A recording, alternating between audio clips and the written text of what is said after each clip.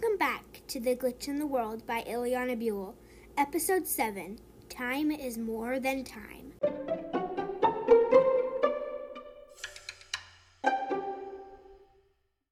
When we got to the museum, there was much more security than Sally said there was. She said it was just Carson and some sleeping guards. But when we got there and peeked through the window, there were pairs of security guards patrolling every part of the museum, security cameras everywhere, and lasers over every object, the kind that if you touch them, they set off alarms.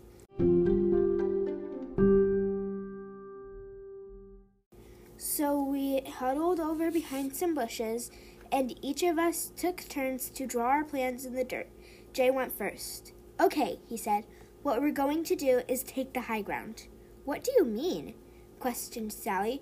"So what I mean is we will put a rope over a branch and tie one of us to the rope, and Luna, will you please get back over here so I can explain my plan to both of you?" While he was telling Sally what he meant, I was staring at a bush. "Yeah, I'm coming. There is just something odd about this bush." As I walked over, Jay was staring at me intently. "So, as I was saying, no," Sally cut in. "You are not going on. I think I pretty much got the gist of it. Danger, do not use Jay's plan. Remember how the last one ended."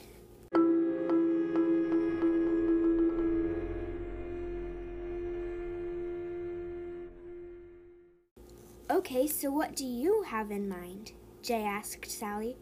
"I think we should sneak over to one of the windows and smash it very quietly. Then we'll go through the window and get through all the lasers without being seen and turn off the lasers once we find the switch." Wait, there's a switch?" Jay asked. "Yeah, Jay, there's always a switch.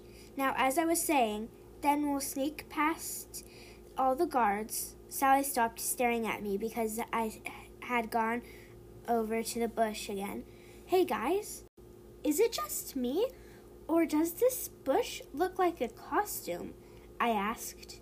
"A costume?" Jay and Sally said at the same time. Then I grabbed part of the bush and pulled on it, and there he was.